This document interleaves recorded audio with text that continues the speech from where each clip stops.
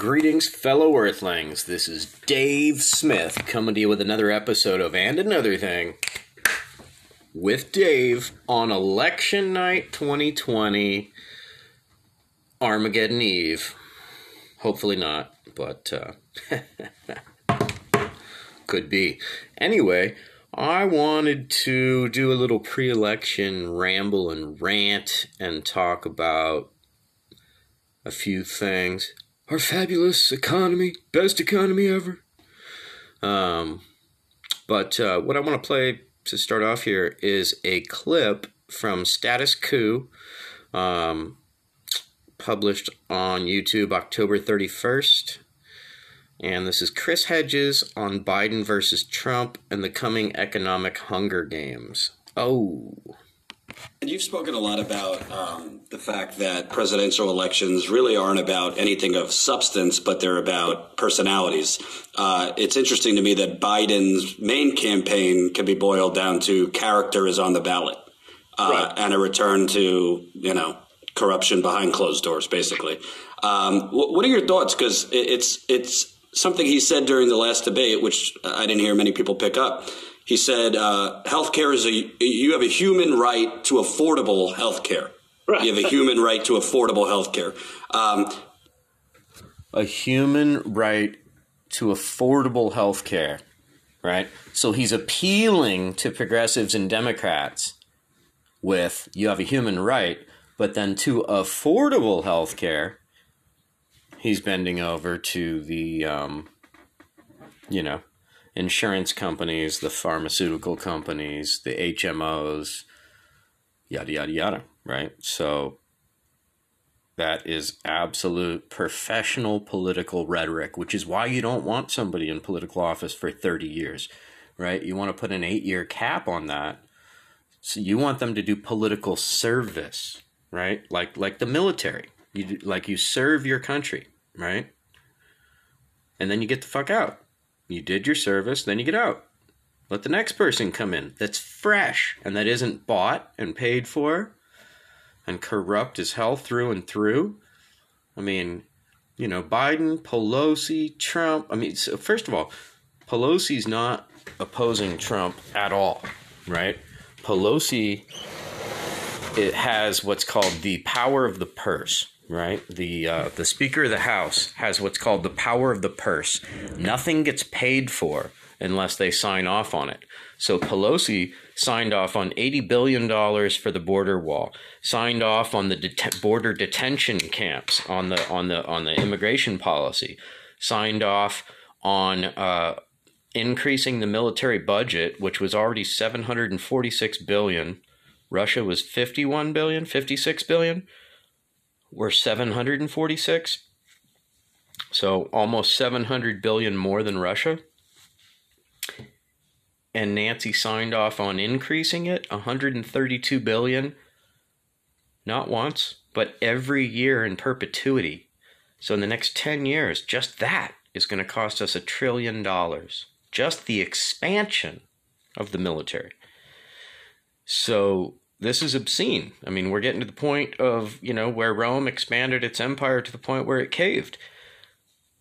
Like, we're getting to that point, really. $1 trillion increase in the next 10 years. We were already spending more than the next 12 countries combined on the military.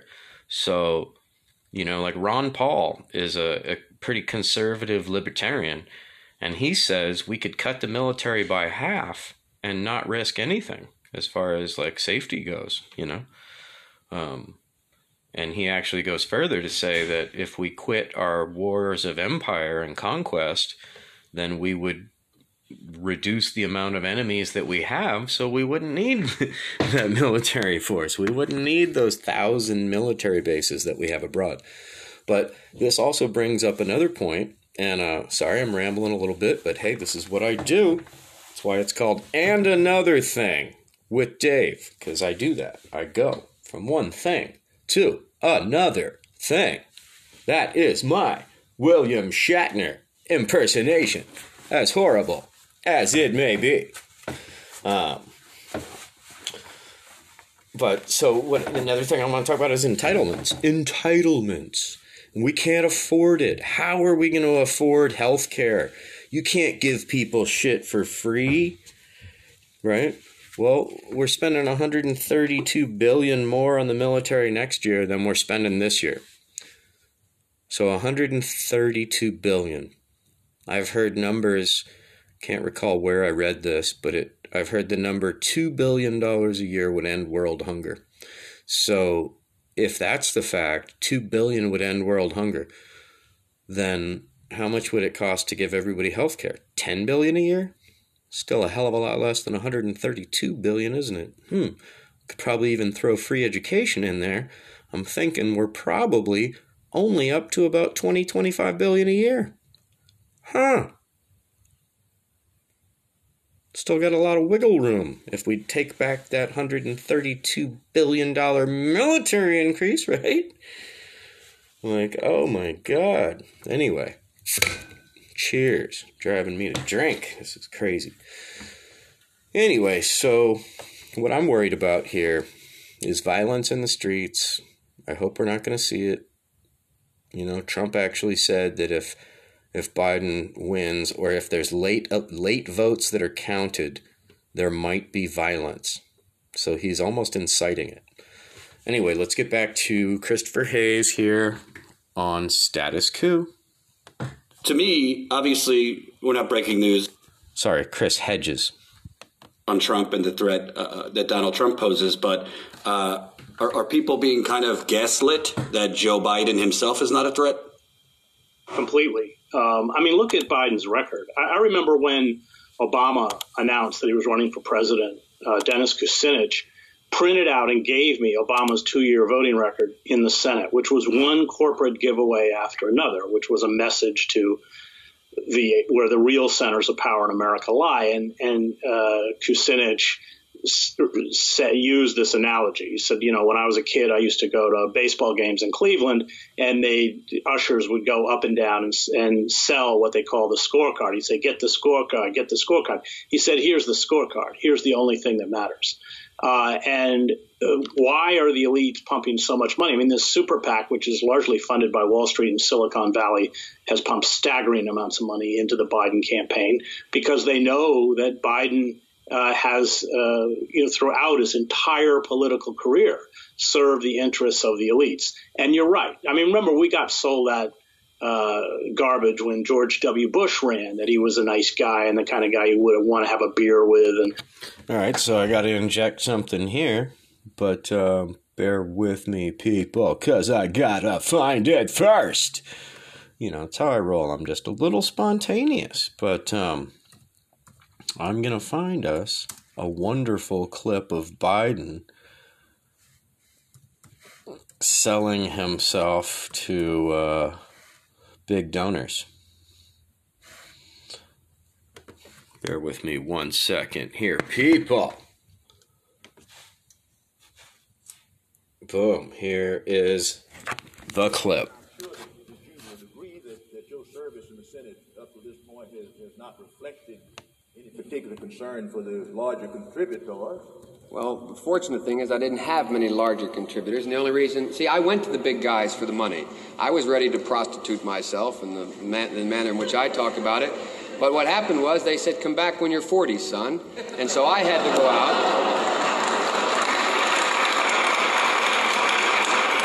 So I had to go to a number of small contributors. Well, I think we...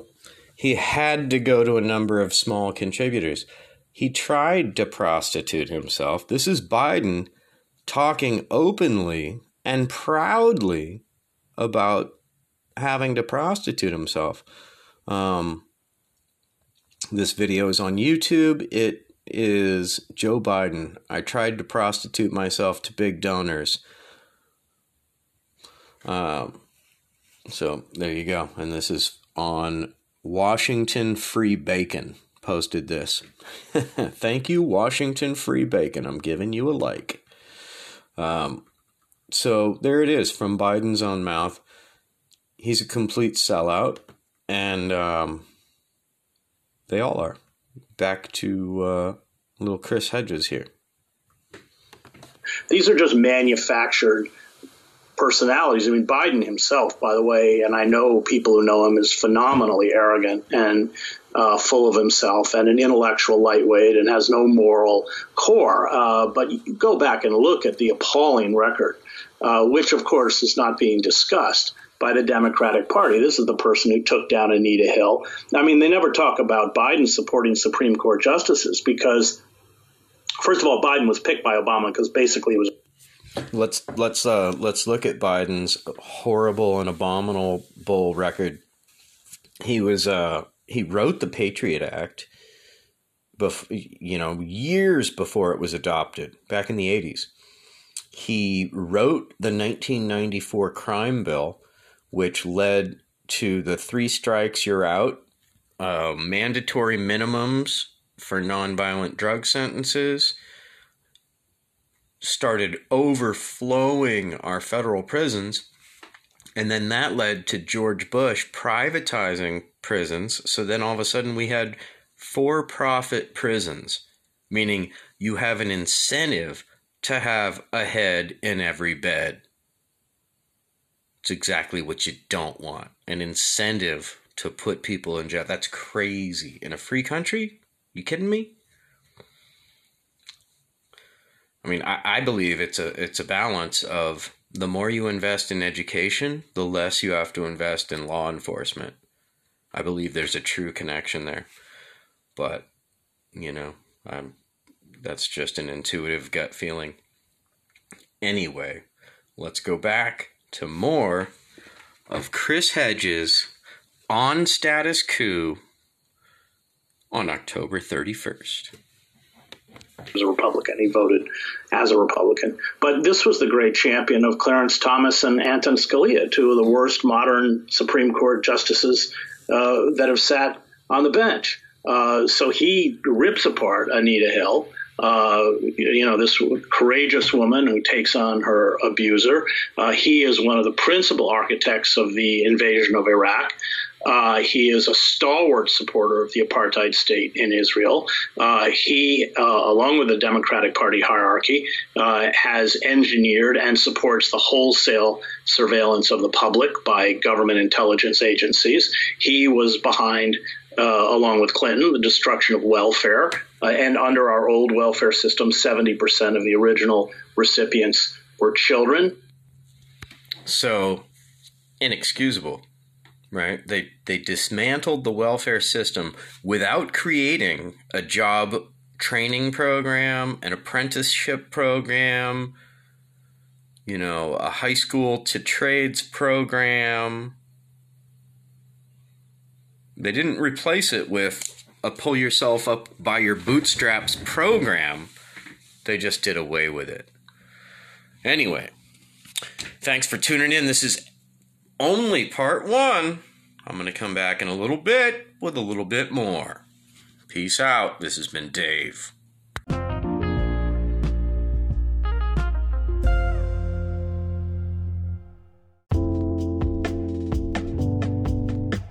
Okay. Greetings, fellow Earthlings. This is Dave Smith with another episode of And Another Thing with Dave. And we are having another conversation with Tony Schultz on the line. Tony, how you doing? Good, Dave. How are you? Well, I was about to say fantastic, but I don't know. I'm filled with anxiety, and I was talking to people at the bank today. Everybody's freaking out. It looks like everybody's stocking up on stuff, and like nobody wants to go outside tomorrow. Like everybody thinks the worst is going to happen. I sure hope that's not the case. Last thing we need is, violence in a political situation here, Dave, because isn't that what's supposed to separate us from so many other countries, is that we can change hands, the peaceful transfer of power? Without that, are we truly America without that? Peaceful transfer of power. Thank you. And when asked point blank, Trump would not guarantee a peaceful transfer of power. He started sidestepping, and it was kind of a suspect, just like when he was asked point blank about, will you denounce white supremacist groups and hate groups? And he said, yes. And he kind of, like, the funny thing about that was, it's like Trump jumps on people all the time. He disparages groups, individuals, institutions all the time. But when it came to white supremacists, kind of lukewarm on his denunciation of them. Really was not able to. He was not very committed in denouncing them. Let's say that. Well, he refused to denounce them. He responded yes, and then his follow-up statement was, but somebody's got to stand up to Antifa, so stand back and stand by. He didn't say stand down. Stand down is what we were all looking for, right? Stand down, right? That's what we were looking for. What did we get? Stand by. Well, you go back to Charlottesville, Dave, and it was very fine people on both sides. And the next day he had to clarify that. And he went through his list. I denounced them. Did I get everybody? But it was this very much, you had to force it out of him. And even with that, it was this kind of half-hearted denunciation of these groups when it just seems so like these are white supremacist groups, pal. Why can't we denounce them? These are people of quality. There should be no mincing of words. There should be no stutter, no pause. You should denounce them like a Nazi hate group. It seems really easy, Dave, and yet for him it just wasn't easy. And I just don't understand why, because it's like it can be kind of a wink, wink, nod, nod thing anyway. Like, are those people not going to support you? Those people are not going to vote for you? Come on. Yeah, the hook is already sunk there, right? Yeah, I just don't know why. I don't know why it made an issue, but one of the things that you and I talked about some years ago, Dave, and I was like, did I believe racism was over? Did I believe in institutional racism was still with us? And you and I had a back and forth about those things, and no, I totally don't believe either one of them are over. But I really did think that we weren't this bad with the situation. And Donald Trump has really brought that to the forefront. It's only gotten worse. We're worse than I thought. I'm wrong about that. It's only gotten worse, right? It really has. I mean, when he comes down the escalator, Dave, and he says point blank, they're bringing crime, they're bringing drugs, they're rapists, and I suppose some of them are good people. I'm like, you can't get elected president now when you said that. That's an Archie Bunker statement. That's a scapegoating type of statement. There's just no other way around it. At best. I was wrong, Dave. I never thought that institutional racism was gone. I never thought that, the country didn't have racism still. I never thought those things, but I really did think that we were not as bad as we seem to be. And that's not saying that all America is racist. America is not all racist, but even when you hear that kind of stuff, Dave, people will still vote for Donald Trump. He's not getting wiped out in this. I'm watching some of the returns right now, Dave, and he is behind Joe Biden right now. I think the last count was 192 for Biden, and you need 270. But Trump was over 100, and they still haven't counted Texas and Florida and Georgia, which look like they're going to fall in his camp. And Florida's got 29 electoral votes. So you're talking electoral votes here. So those are they've already counted California, which has 55 electoral votes. They've already counted that for Joe Biden. That's the big Democratic prize. Yeah. So right now it's 192 to 114 in favor of Biden. So I feel strong about my vote for the Green Party. Yeah. because I knew California was going to go blue. So the crucial thing is to get enough numbers up for the Green Party so that they're viable next election, right? Hopefully. So that they get federal funding. I hope that's the case, Dave, but we're not out of the woods here yet. And Donald Trump is not behind by very much when you consider that they haven't counted Florida and Texas yet. Well, and we saw how it went with Bush, Tommy, so we're not out of the woods, and it ain't over till it's over. Let's just say that. Yeah. Yogi Berra was right. If anybody was going to pull a quick one, George Bush got away with it. So why wouldn't Trump? Right? Yeah, well, if it comes down to it's a really close situation and it goes to the Supreme Court or something like that, Dave, well, the Republicans control that. Tie goes to Republicans. Let's put it that way. Tony, he's actually Trump. That is actually on tape stating that the reason he's appointing and rushing the appointment of Amy Coney Barrett is because he wants the Supreme Court to decide the election. Right. Yeah, he made that very clear. He said it on tape.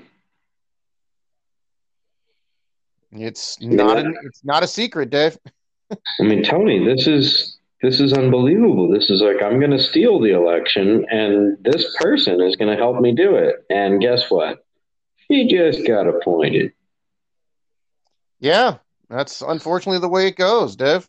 And how is it precedent for that? I mean, that's the scary part because it's actually not illegal.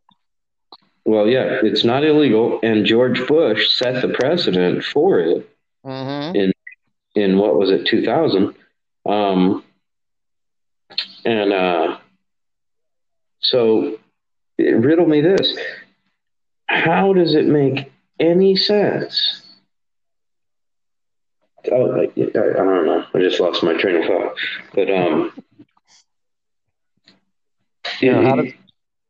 so the Electoral College is clearly an organization that is designed to circumvent the popular vote, right? Yes, it is. And put in place to benefit Southern slave states, right? When they didn't have the voting numbers, right? I believe that's the history of it. I'm not as familiar with that as you might be, but I've heard some of that before. I just learned something to this effect last night, that it's only 200 years old and was put into place basically to be able to give more voting power to the southern states.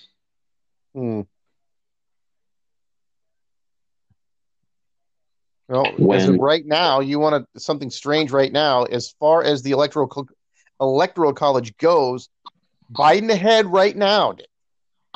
Popular vote, Trump ahead right now. Go figure that one. Wow, but it's early. It's still way early, Dave. In terms of a football game, to use a sports analogy, it's pretty much only halftime right now.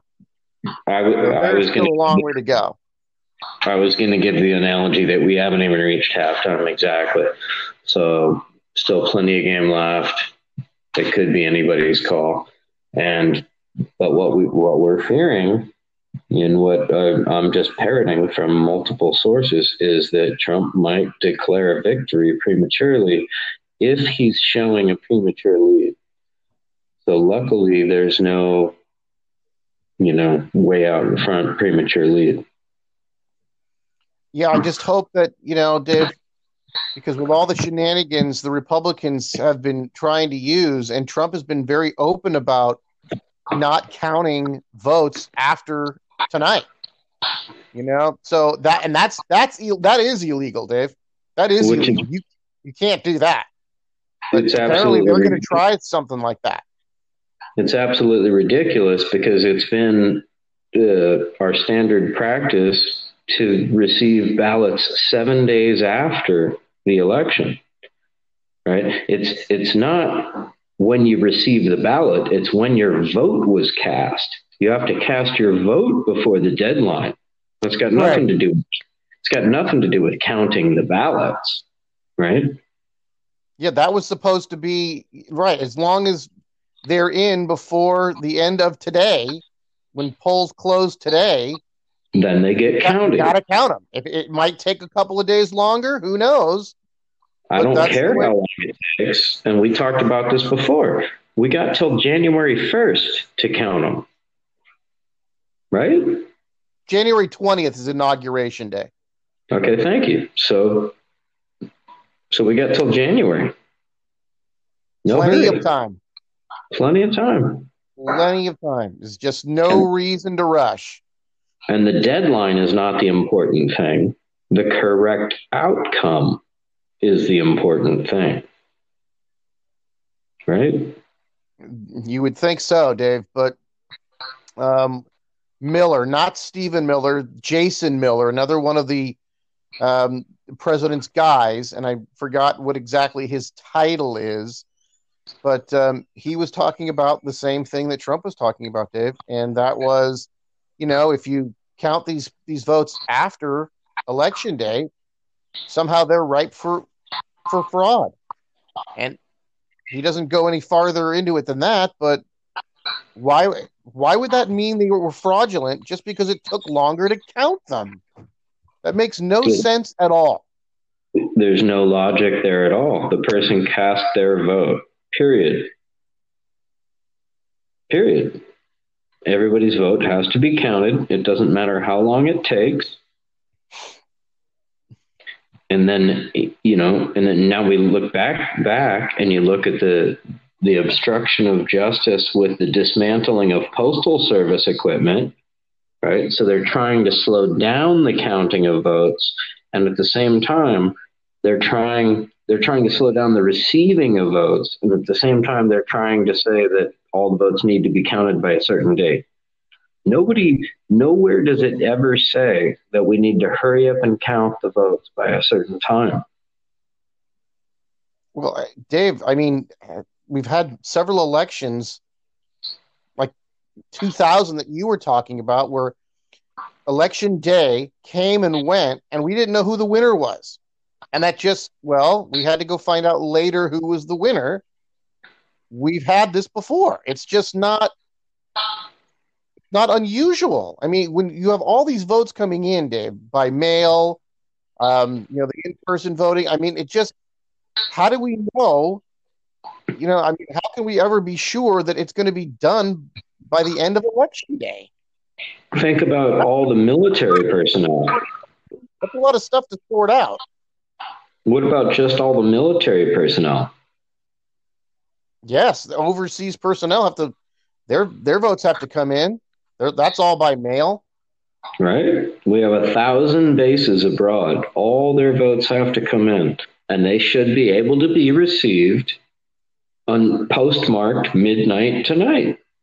Right. It's unbelievably simple, Dave. Unbelievably simple. This is rudimentary. This is elementary.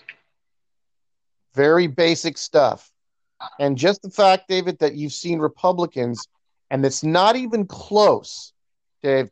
If people try to tell you, oh, they do it too, right? If they try to use that whataboutism on you, say it's not even close in terms of who's trying to make it so fewer people vote. It's the Republicans all the time.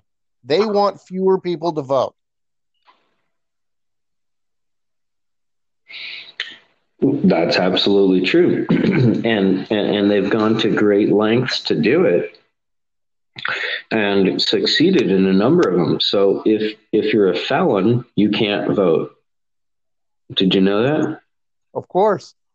If you're in jail, you can't vote. So there's a measure on the ballot that I voted yes for that says, once you've done your time, you can vote again. Which It's like the flip side of that song. Don't do the crime if you can't do the time, but once you've done the time, boom, you're free, man. Well, what's the old saying? You've paid your debt to society. So you should be a full member of society once again, right? Absolutely. But these are methodical methods, methodical maneuvers by the right to disenfranchise voters, to reduce the amount of voters, because the more people that vote, the less chance the Republican Party has of winning. So you and I both know, like that leak that came from the Nixon administration, right, where his head aide on his deathbed admitted that the drug war was just to reduce the voting turnout. John Ehrlichman. Thank you. Yes. So John Ehrlichman, on his deathbed, admitted that they planted heroin in the inner cities and marijuana in the fucking suburbs, and cracked down on both of those so that they could eliminate minorities and hippies from the voter rolls, because those people tended to vote Democratic. Yeah, that's just, and that's why, David, a big part of not letting felons vote. Disproportionately, African Americans are incarcerated. That way disproportionately. I'm sure that has something to do with it. It's obviously not just about punishment. It's about, we want to disenfranchise as many of these people that we can. Exactly. It's more about that than punishment. I mean, if anybody's so inclined, any of our viewers, to look up a man by the name Paul Weyrich. I posted this on Facebook at least once, where he was a big part of the movement for ALEC, American Legislative Exchange Council. Dave, he's been a big wig in Republican politics going way back, and it was in the early 70s where he was at the microphone and he was just saying, you people have the goo government, good government. You want everybody to vote. He said, quote, I don't want everybody to vote. And then he went on to say, Dave, that Republican chances are better when fewer people vote. And he was very straightforward about it. He was not mincing any words. And I was just kind of shocked when I'd seen that. And just to be that open about it, Dave. It's like, you mean you want less people to engage in our democracy? Right. Less people to engage. Well, and you would think, how hard would it be to just register everybody to vote when they get their driver's license? It seems so unbelievably simple. But they make you register. If you move, you got to re-register. Why does it matter where you live? I guess, yeah, district elections and this and that. But you know what I mean? Yeah. It should be made easier, not harder, right? So automatic registration when you get your license, and then, of course, if you move, you just update your information. And voting doesn't seem like it's that hard. And voting should be always like it was right here under COVID. Like for every state, you should be able to register up till the day of the election and vote up till the day of the election. Right? Right. It seems pretty simple. We want people to engage in this. And if, like right now, which is just, I just can't believe it, Dave, but Donald Trump leads the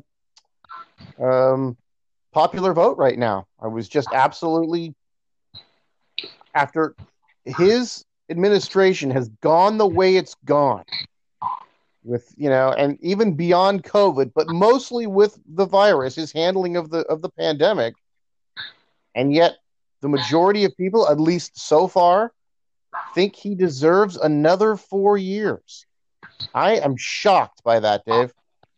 I really am shocked by that. I would not have been shocked if he wins the electoral college and wins the presidency again. You know, that wouldn't totally shock me. But that the majority of Americans, given all that we know about this man and his presidency and the state of our nation, would want 4 more years of this guy. I'm just well. Let's keep in mind that vote machines can be skewed, right? Like, so in the Bush election, Bush versus Gore, it was found that, I think, what was it, like 1 out of 4 votes was flipped from Gore to Bush because of machine tampering. Wow, that is sad. So, don't pay attention to the popular vote. And like we were saying before, the popular vote doesn't matter anyway. So, but just as a reference, just to make a point, right? That really, more of us want more of Donald Trump. What? Yeah, I don't believe that. I want a guy to move in my house who tried to burn the house down. What? Yeah. I don't believe that. I'm hoping people are smarter than that. But, we won't know till tomorrow or 2 weeks from now, right? Yeah, we're not really sure. It's going to take a while.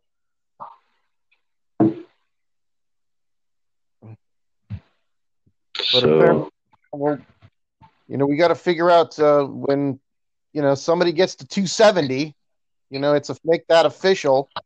And then after that, there's, you can count all the votes, and that's great. But if somebody's been awarded 270 electoral votes, that will end it. Then we're done. Yeah. So fingers crossed.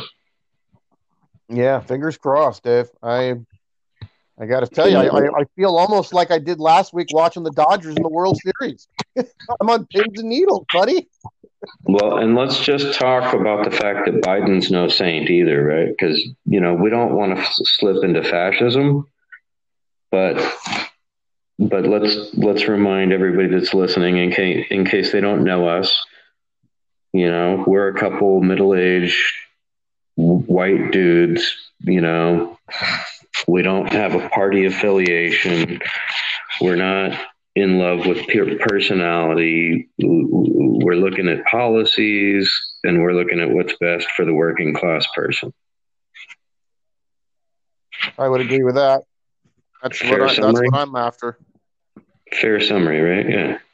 So based on that, I want you to listen to this clip I got here.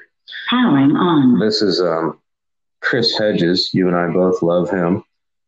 And here he is on the Status Coup. Do you ever listen to them? Status Coup, spelled Coop, C-O-U-P. I'm very familiar with Chris Hedges, as you mentioned. Yeah, I'm very smart guy. Yeah, and so this is Chris Hedges on Biden versus Trump and the coming economic Hunger Games. So check out him, Chris Hedges on Biden right here. He is one of the principal architects of the invasion of Iraq. He is a stalwart supporter of the apartheid state in Israel. He, along with the Democratic Party hierarchy, has engineered and supports the wholesale surveillance of the public by government intelligence agencies. He was behind, along with Clinton, the destruction of welfare. And under our old welfare system, 70% of the original recipients were children. He has called repeatedly for cuts to Social Security. He was one of the architects of NAFTA, the greatest betrayal of the working class in this country since the 1947 Taft-Hartley Act.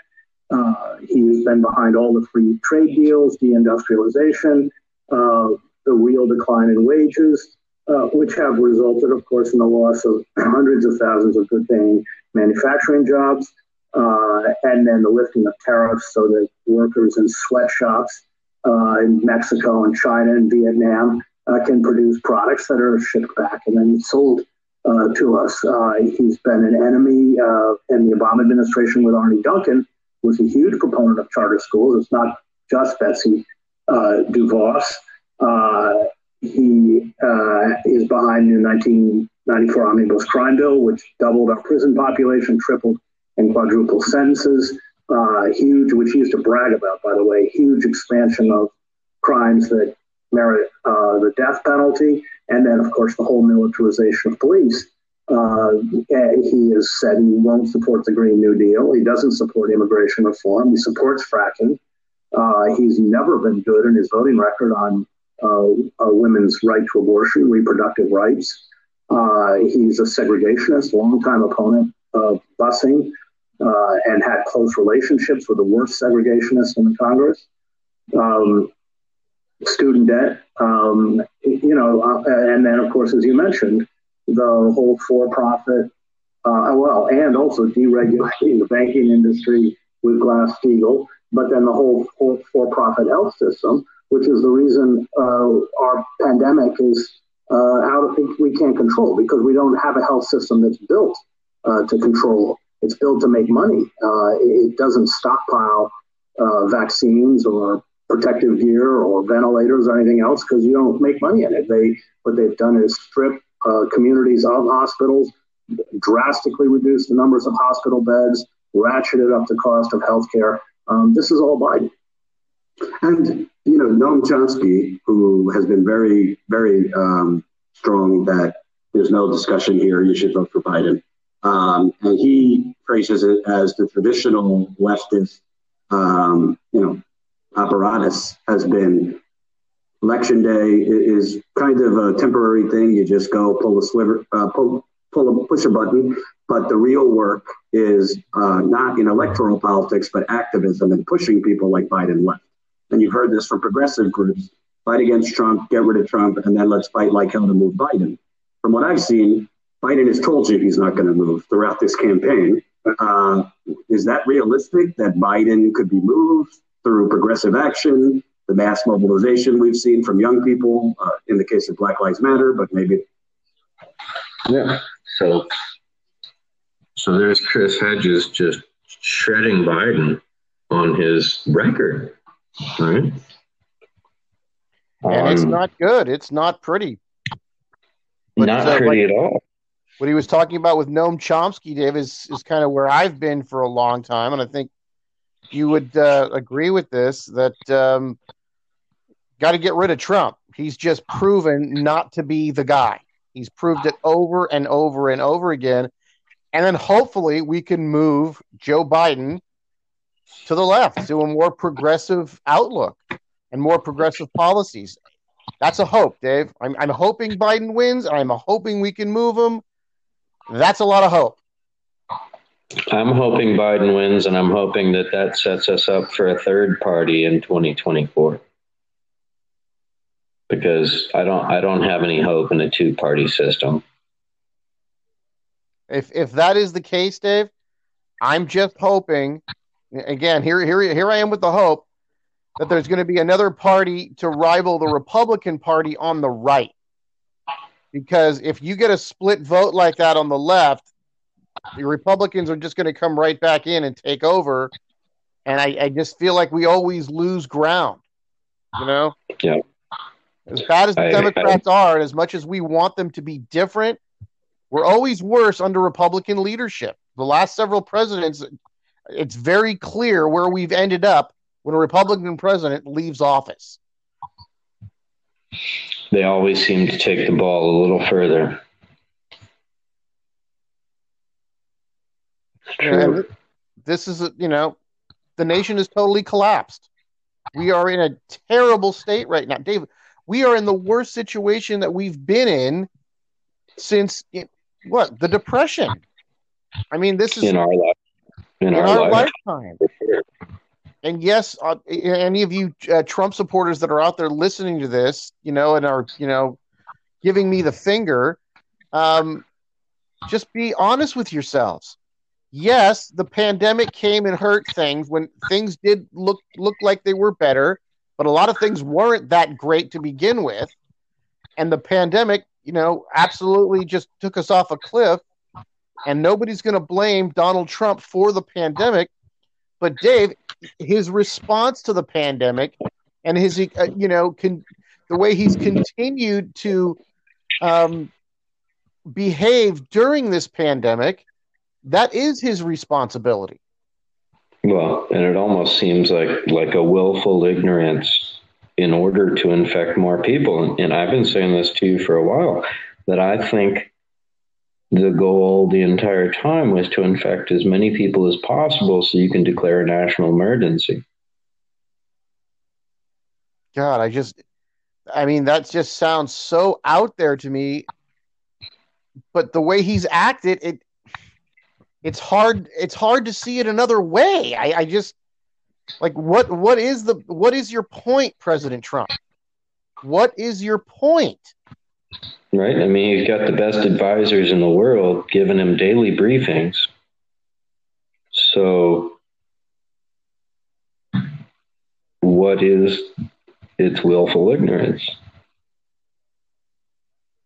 Because if the original thought to this, Dave, was Trump didn't want to acknowledge what was going on because he didn't want to spook the market, didn't want the economy to tank because that was his best chance of getting reelected. But when you have something like this coming on, you can talk all you want about it's not here, it's not that big of a deal, it's just a Democratic hoax, don't worry, be happy, and all those things that he said. But a virus isn't going to pay any attention to that. And sooner or later, it's going to have its negative effects.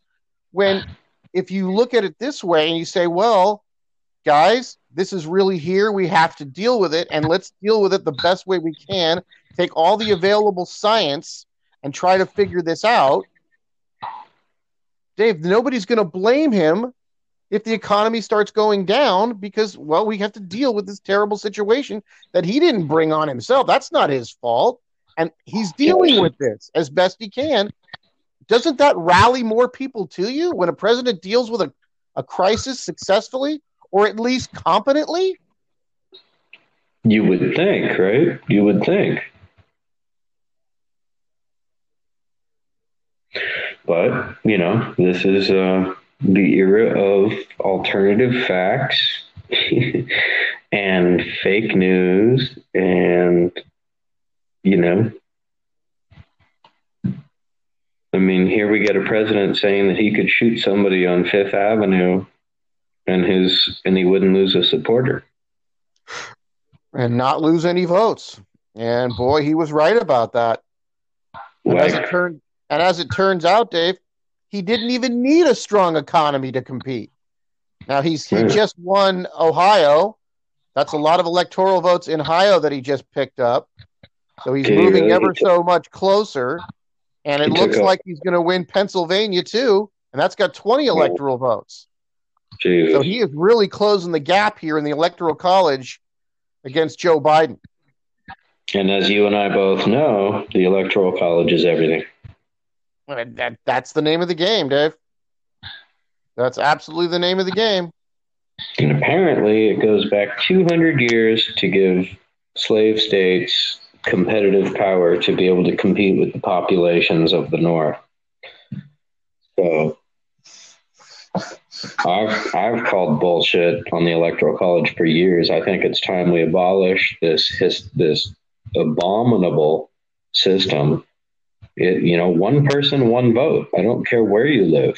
If you're an American, you get to vote, and your vote matters, but it doesn't matter any more than anybody else's. Yeah, Dave, I don't get it. I mean, to me, it makes more sense. It's so much more straightforward. Who got the most votes? And I don't care how it goes here. Okay, I don't care how it goes the rest of this evening and into tomorrow to decide who's going to win this election. If you have the most votes, just overall, you should win. Right. And there should be no electoral college. There should be no, super voters that can supersede the popular vote. The people voted. That should be final. Makes sense to me. But unfortunately, it's going to take, an act of Congress to change this, right? Yep. And it's not going to happen before this election's over. So here we are. I'm not sure if it's a super majority that you need in Congress to change this, Dave. I'm not exactly sure of that process, but obviously it's not going to change anytime soon, if at all. If at all, and definitely not in this election cycle. So here we are, bated breath, wondering if we're on the eve of Armageddon. Does the Civil War start tomorrow? I don't know. This is really sad, Dave. They're going state by state by state here, and they're all too early to call. But the vast majority of them here, Dave, Trump's winning them. What are you watching? I have MSNBC on, and they're state after state after state, and Trump's leading in all of them. Too early to call, ways to go, but Trump ahead, Trump ahead, Trump ahead. It just seems like he is going to be pulling ahead here. Joe Biden has got, I believe, 196. Well, it's around 192 to 136. Wow, that's close.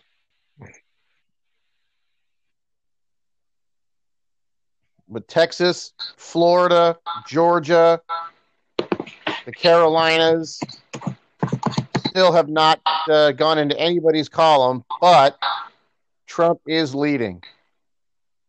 Wow. And now they're bringing on James Carville has just come on, and he was on last night, big Democratic guy, and he was saying how Trump was going to get trounced. Yeah, that's what projections are, right, Dave? That's all they are. It's like we're watching, David. It's like we're watching pregame sports shows, right?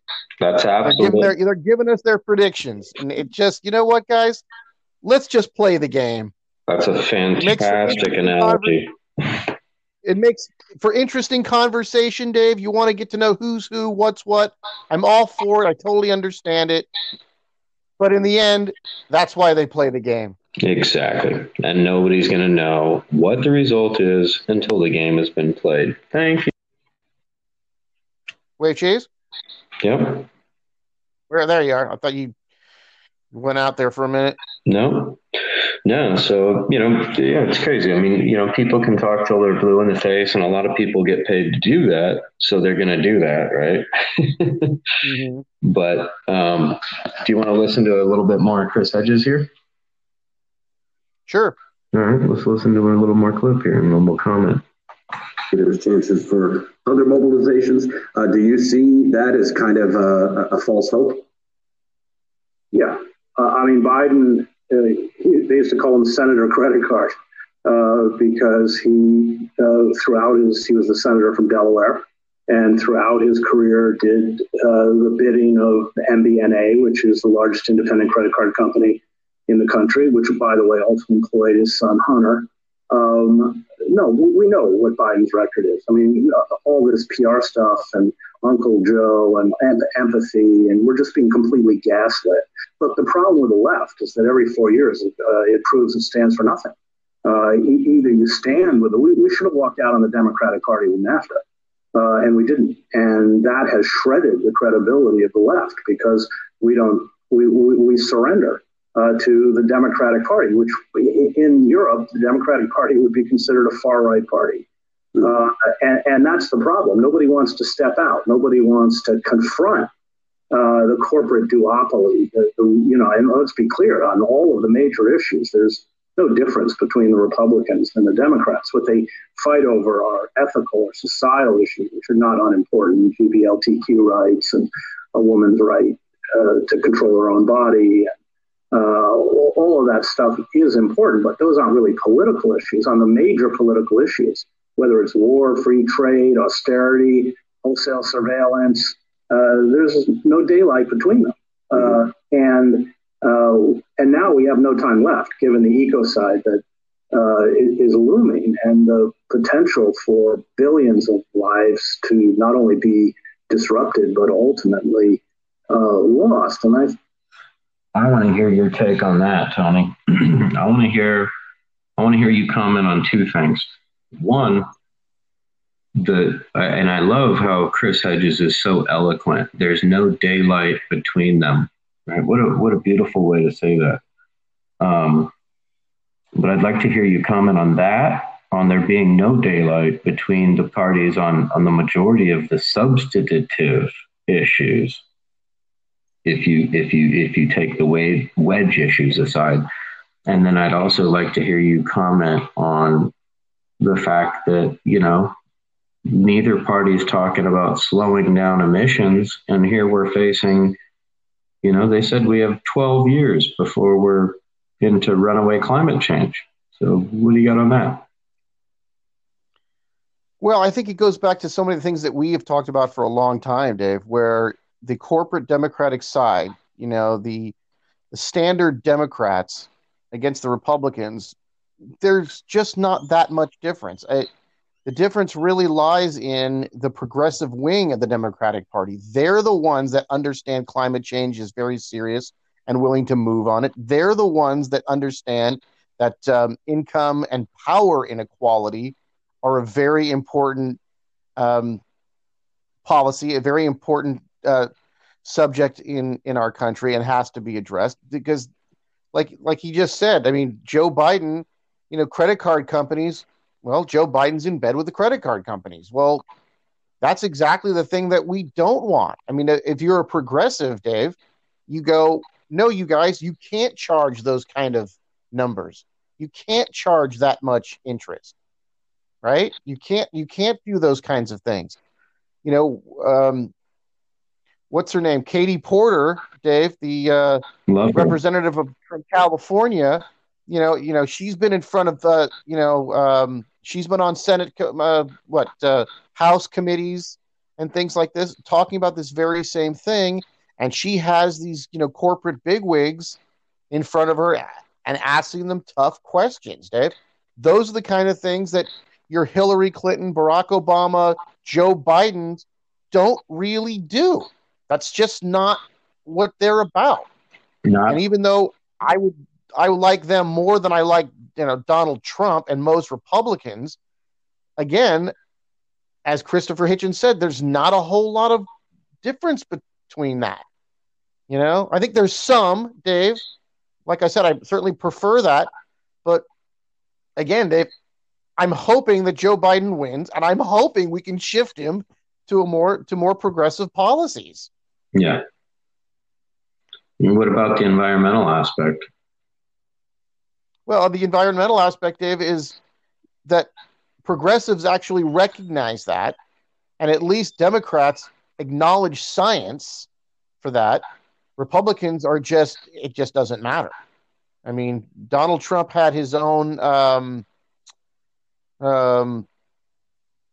he had his own group do a survey, Dave. Help me out with this, Dave. Investigation. I'm forgetting the word here. There's a word I'm looking for here, but they were looking into this. They came back to him and said, "Well, actually, no, this is real. It's really happened." And he just said, "Nah, I don't believe it." He commissioned a study. There you go. He commissioned a study to do an environmental situation. They came back and said, "Yeah, this is bad," and he just said, "Nope, don't believe it." Yeah. Well, because with Republicans, Dave, science doesn't matter. Well, but it's on the record. but it's not even that science doesn't matter. It's just that they're lying through their teeth because they're so freaking sold out to greed. Because Exxon and Shell both published papers in the 70s. Their own research. They published papers saying that their extraction was causing irreparable irreversible climate change, and that it was probably going to reach a point where it was really an issue.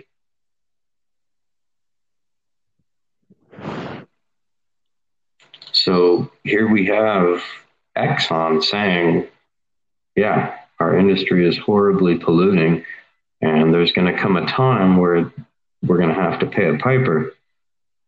But then they bury all these studies and lie to us.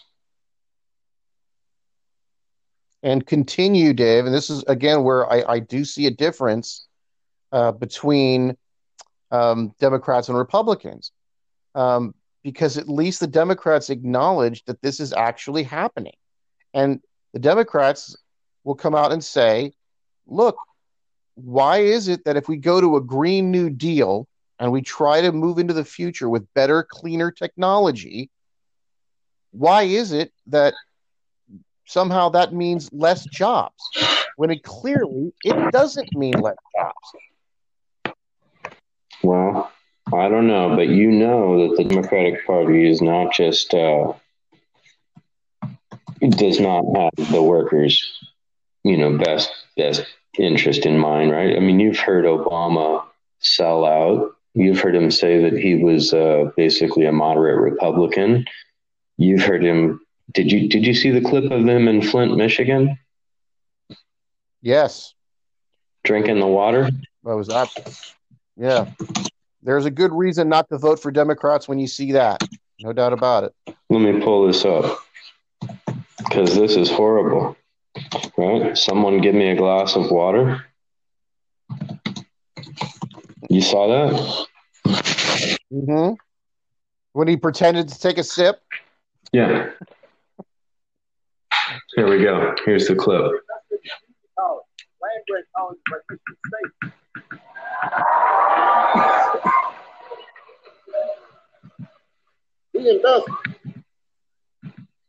Maximum volume. Get some water. Come on up there. Give me some water.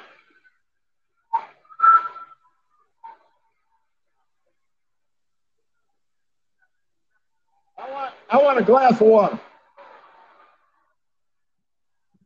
I want a glass of water.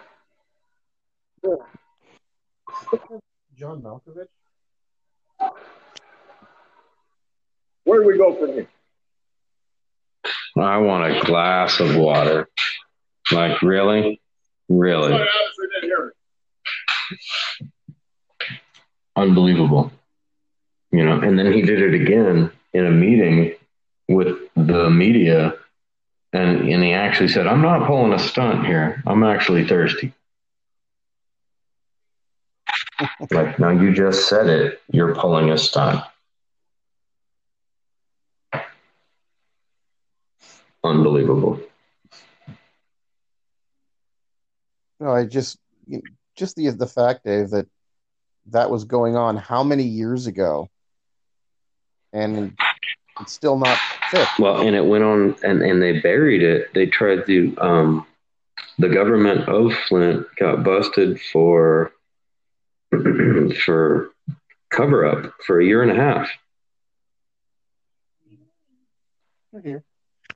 So they're saying that every kid in Flint, 10,000 kids, have lead poisoning.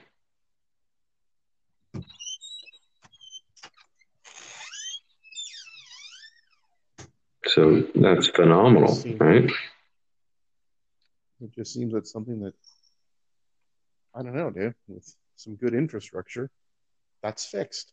I don't understand why we can't deal with the situation. And Obama did this stunt where he went to Flint and he drank the tap water. Instead, they were hoping he was going to come and grant it a federal emergency zone so it would get federal funding. They would replace all the pipes, but nope. Still hasn't been fixed. And I don't know why we can't seem to get an answer as to why. Like, what is the point of not fixing it? What is the point of not fixing it? How can we give $4 billion of aid to Israel when we're not fixing a water supply in our own city? right? And when it comes to America First, Dave, those are the kind of America First things that I agree with. Well, I would too. And, and that's the thing is when Trump, said his inauguration speech, there was a lot of things that working class people agreed with, but he just didn't follow through on any of them. The swamp is overflowing, jobs are in decline, the economy's horrible.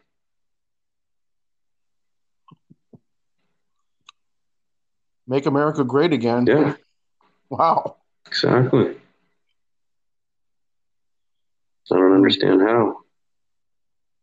I'm just hoping we don't fall into I'm hoping we don't wake up to a civil war tomorrow, Tony. I'm hoping not, Dave. I'm not good at making predictions, but however it goes, let's absolutely prove fraud or suppression or one. I don't even want to hear about it, Dave. I don't want to hear about anything unless you can actually get it into court and prove it. Yep. Because all these things everybody just, well, I heard, well, I think, well, you know what? That's fine. That's great chatter. That's like looking at polls, Dave. Yeah. That's like watching the pregame sports show. Okay, that's fine if you want to do that, but it doesn't mean Joe anything. Rogan had a great comment on polls. He's like, who the fuck has time to answer a poll? Like, who answers polls? Idiots with nothing better to do. And he's probably right, because when was the last time you even received a poll or were asked, right? Like, who are these people that are polled? I seem to remember, Dave, leaving the grocery store in Nevada, old Alpha Beta, and having been asked about something that effect. Like, what do you think about this? What do you think about that? Right. But that was the only time that I can remember, Dave. And God, Dave, I don't know if I was even out of my teens yet.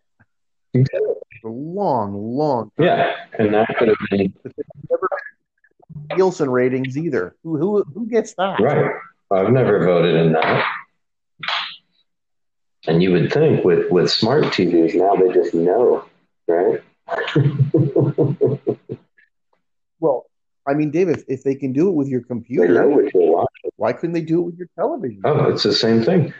No, they've even Edward Snowden leaked this one that smart TVs can actually look at you. You can be spied on from your own TV.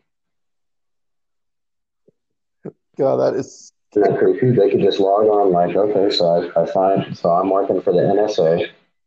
I'm tracking down Tony Schultz because, he's a whatever, international, man of mystery.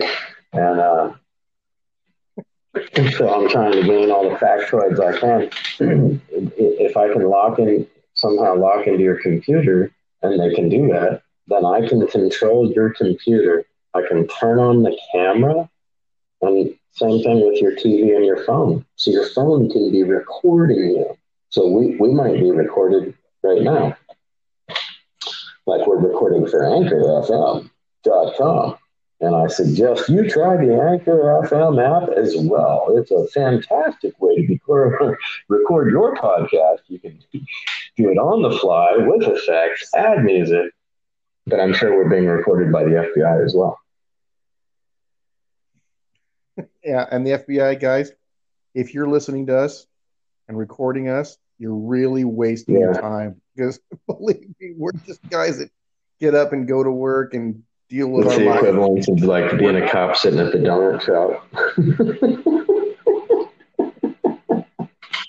But Dave, I mean, it's been how many years now that your computer tracks everywhere you go and sends you things that, because of an algorithm, they figured out what your likes are. So they send you more of that, right? Yeah. And your phone, Dave, even if I don't use my phone at a certain restaurant, I'll come home, look at my phone, and it'll say, "How did you like that restaurant?" Yeah, would you like a coupon for Olive Garden? Like, what? So I'm absolutely being tracked. Oh, totally. They know where I've been. It's the same thing with ads on Facebook. Whatever I look at on Google, all of a sudden I start getting ads for it on Facebook. Yeah,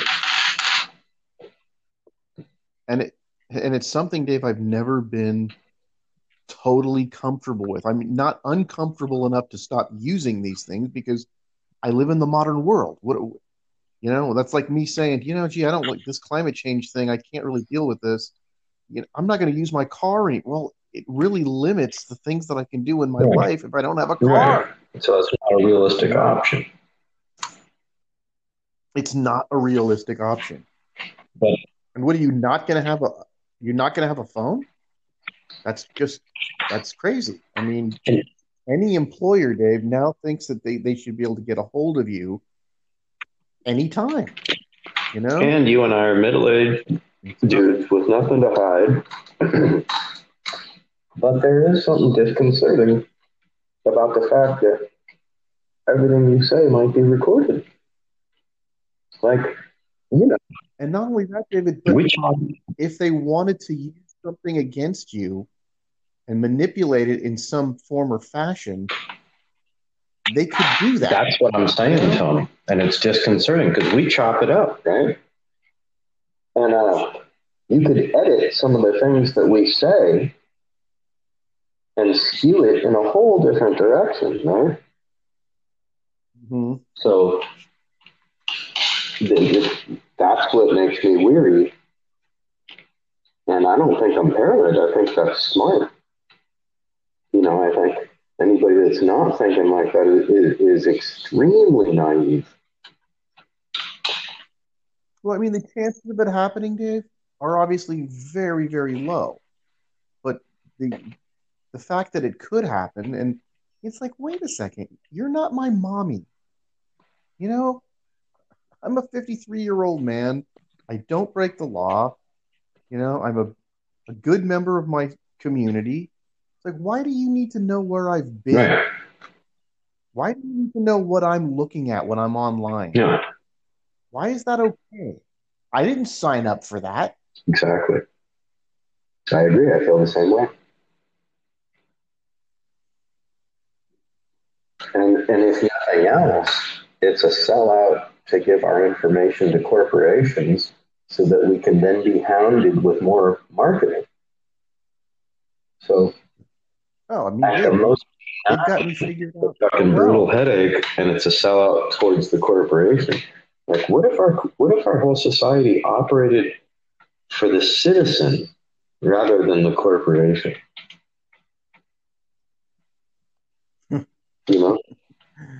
What a shift that would be, right?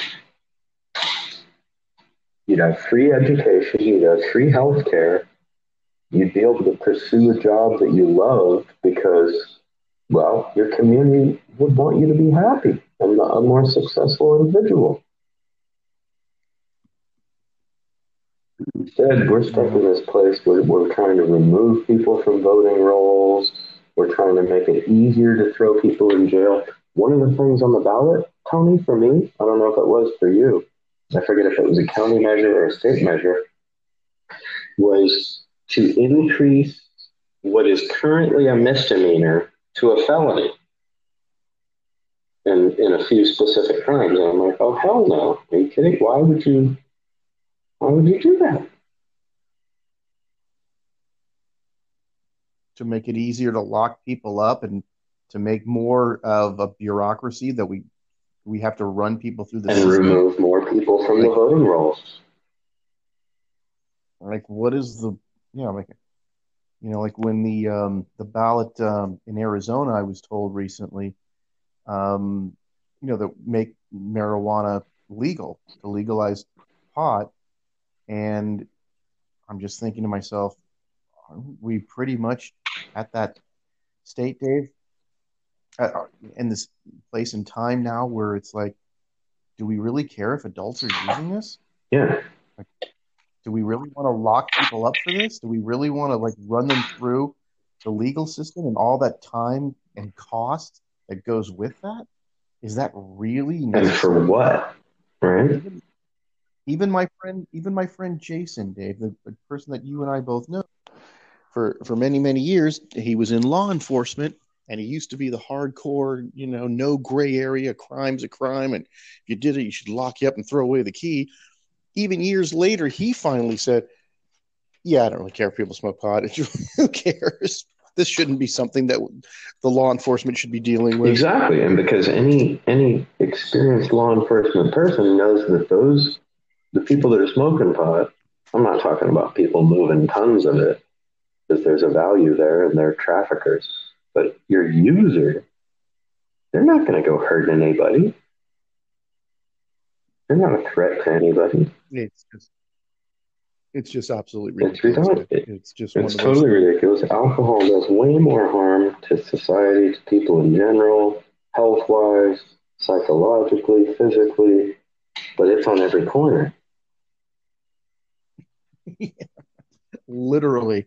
Every corner. Yeah. And that's not hyperbole. Yeah, it literally is. Every commercial corner, it's there. Right there. Every restaurant, it's there.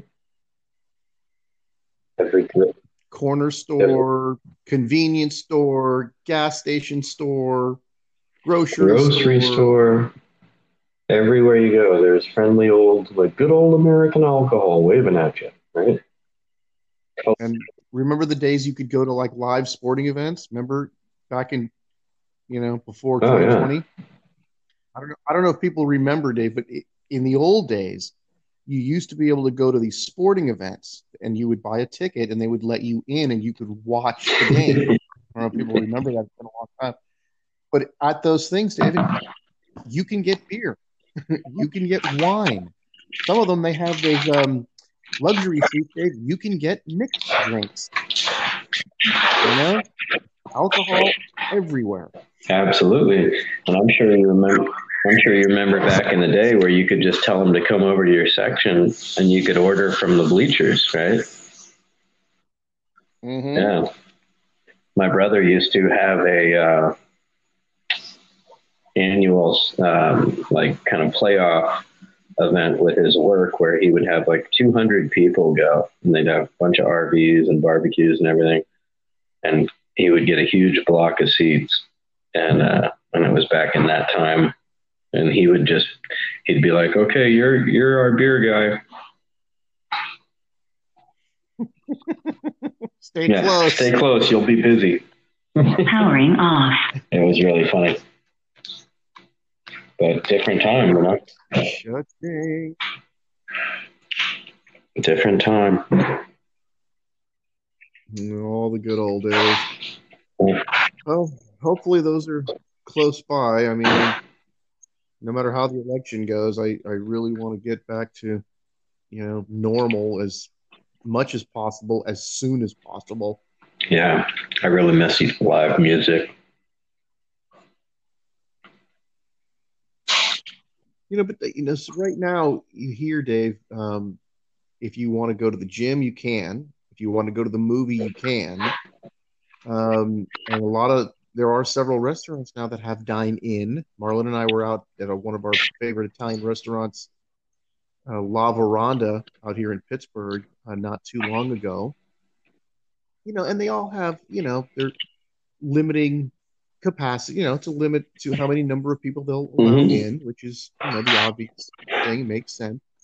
But, at least it's not, this complete shutdown thing. And when people continue to talk about that everything's a shutdown, I don't know what planet they're living on, Dave. I don't know, maybe their situation, their area is different, but here in Pittsburgh, California, Dave, it's getting back to normal. Yeah, one of my own friends in down in Pacifica keeps posting stuff about we need to open up, but then he's posting pictures of himself at 14 different restaurants. It's like, I think everything's open, buddy. Yeah. Well, it's like the gym, Dave. You know, you can go into the gym now when the guys at the front desk and they see that, oh, well, hold on, you guys are gonna have to wait a little bit. We need a couple more people to leave. We have too many people right now, or we're at capacity right now. So it's not like in the old days where, you know, if you went, David, at, you know, Monday or Tuesday at 5 o'clock in the evening, the place is wall to wall, right? Okay, that's the way it was. Well, now it's don't go there at those times because they can't let nearly that many people in there, and they're going to ask you to wait. You know, you're going to have to wait outside like you're trying to get into, you know, the grocery store, right? How they've been line it up. So, you know, and it isn't part of, you know, being good patriotic Americans. We have bad situations we have to deal with, and we have to make sacrifices.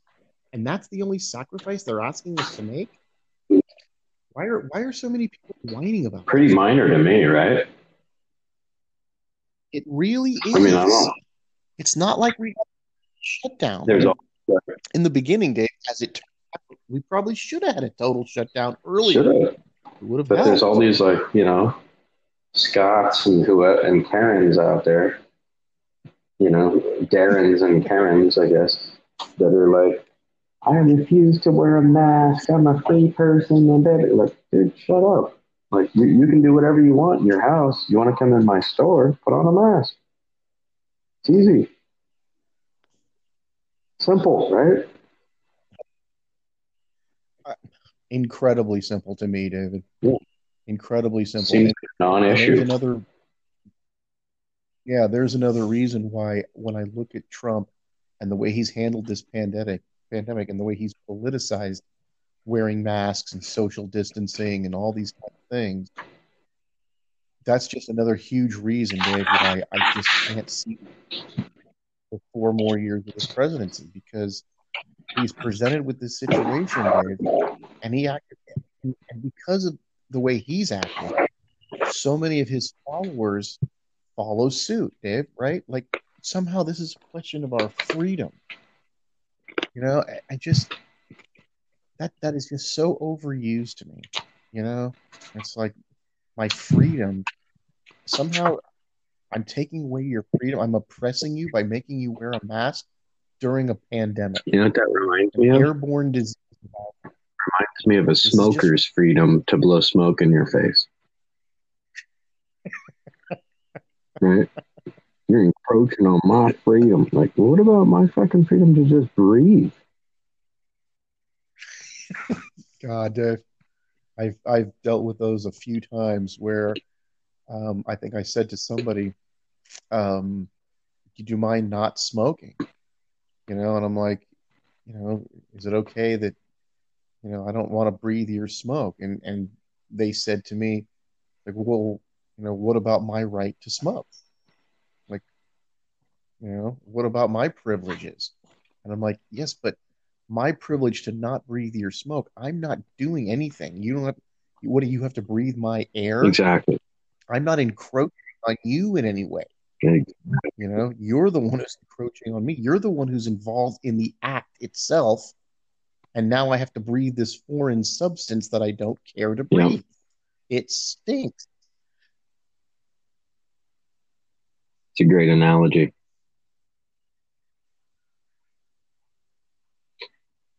Yeah, I just think, you know, Dave, somehow we've allowed the right to sort of steal the idea of what being a patriot and what freedom is, Dave. And they've really taken off and run. Well, and I think it's really hijacked, kind of like the term conspiracy theorist, right? Because conspiracy theorist, if you break it down, it's just somebody who thinks a lot and is questioning things. That's a good thing. But it's been hijacked like the term patriot. So now some jerk off like Anacleto can think they're a patriot when in reality they're like kind of a hot-headed gun nut.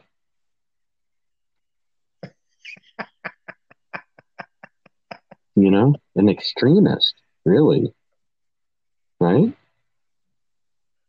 I mean, you want to jump in the van because we have some patriot shit to do? You mean That's like an that? extremist, right? That's like you're willing to hurt people for their belief. Like, dude, you're an extremist. You might as well be ISIS.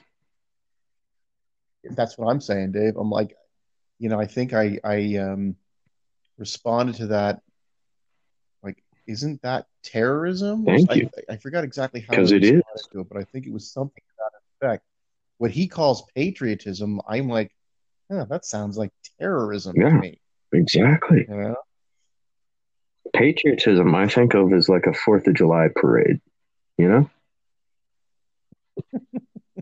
Maybe a fucking couple horses, there's some flags, everybody's smiling, you can smell like a barbecue in the distance, right? Well, but I'm thinking patriotism, Dave. Look, we've established that there's a situation going on in our country, and we have to pull together, and there's certain things that we have to do to try to get through this. To me, going along with that shows a certain amount of patriotism. Just there's certain rules that we have to follow so we can keep each other healthy. Right. As a society, the bigger picture. Right? Like, I'm willing to make certain compromises for the greater good of the greater good. The greater good of society, David. It's like, when I drive, there's stop signs and stoplights, Dave. I have to stop at them. I don't think it's an infringement on my freedom to have You to totally do so. don't. You totally don't have to, Tony, but I really appreciate that you do. It just seems like common sense to me. Right, Dave. but it's that simple. Like, if you're going to flex, like, imagine, right? Because that's a great analogy, right? Like, certain Trumpansies to me seem like they want to flex, like the people that are flexing their muscle on the mask. It's like you could just as easily choose a stop sign. Like, I'm an American. I'm free. I could choose whether I stop or not. Bam! Whoops. Like, Dave, why do, I could just very easily say, why do I need to have a driver's license? Yeah. Who cares? Yeah. It's my freedom. Yeah. Why do I need to get my car smog? You're restricting my freedom. Right? Why do I need to pay taxes? Yeah. You're encroaching on my freedom. We can always argue, Dave, about how much or how little that we have to pay in taxes and how many rules we should or shouldn't have. Now, I think that's a fair thing. But there are just going to be some because we all live in the same place. We all have to deal with each other to a certain degree and to make society work. Right. Like, somebody's got to patch the frickin' potholes in the road, and it has to get paid for somehow. Yeah, and it's actually not a bad thing because don't tell anybody, though, Dave, but that's how government does create jobs. It does happen. Government does create Don't tell anybody, though. Yeah. Isn't that even? And Tony, guess what? They could do it cheaper than the private industry. Because of this thing called bargaining power. Like, if you buy in bulk, Well, I mean, there's another thing, David, where when I look at Republicans and I see some of their core beliefs, and I say to myself, you guys are full of shit. You guys are absolutely full of shit. Remember the whole argument, the government doesn't create jobs. Well, to a certain degree, what the hell did the New Deal do? It created tens of thousands of jobs. Well, not only jobs, Tony, but a cop or a fireman or a nurse or a lot of doctors. I mean, isn't that part of the things that your teachers? Well, and dude, so how many the New Deal developed the West, and the water for the West built the Hoover Dam, which gave water to Arizona and Nevada and allowed those to thrive as communities. So not only jobs, but whole states full of people as a result, where it was barren land before. And didn't that help the private I sector? think it did. Didn't that help people produce grocery stores and law offices, real and estate offices, and real estate shops? agents, and loan people, and right? Somebody had to build houses for people to live when they were there. When they Right? moved there. Developer, then a carpenter has to fix them, and every time you refinance or move, you got a loan person, and then there's a realtor, and yeah. It creates society. Right? Yeah. See, when Republicans seem to think, Dave, that these things don't go hand in hand, I think most progressives, Dave, really understand that they do go hand in hand. You can't really have one without the other. I think most progressives understand that if you bring the bottom up, it helps everything. But there is no trickle down. There's no such thing as trickle down. That's, might I have some more, sir? Right? And I'm sorry, but I don't want to ask. I want to be able to make mine. I don't want to ask for it and beg for it. I mean, I think that's the contract that we have in society. Okay, this is, you and I, when we want to go drive our cars, Dave, somebody's got to build that road. Somebody's got to build that highway. Somebody had to change my oil today. Yeah. And those going to be private companies that are going to change your oil, but without a collective, Dave, without some societal cooperation, how do you get a highway built? Yeah. Would you just rely on car manufacturers and tire manufacturers to build the highways? If so, we'd have every road would be a toll road, right? And because those companies, if they are going to do that, if you say, let's leave it to the private sector, remember, for them, it's all about how much profit can I make? How cheap can I get labor? How cheap can I get the goods and services in order to build, what is necessary? And that's the real conversation, is the private sector won't even get involved in the project unless there's a profit. And I don't blame them. They're a business trying to make money. But that's how the public sector can take over, because they don't need to make a profit. And that's why we need Thank you. That's why we need it. Like never before. Like, Tony, I believe we're sitting on the precipice of another Great Depression. Like, teetering.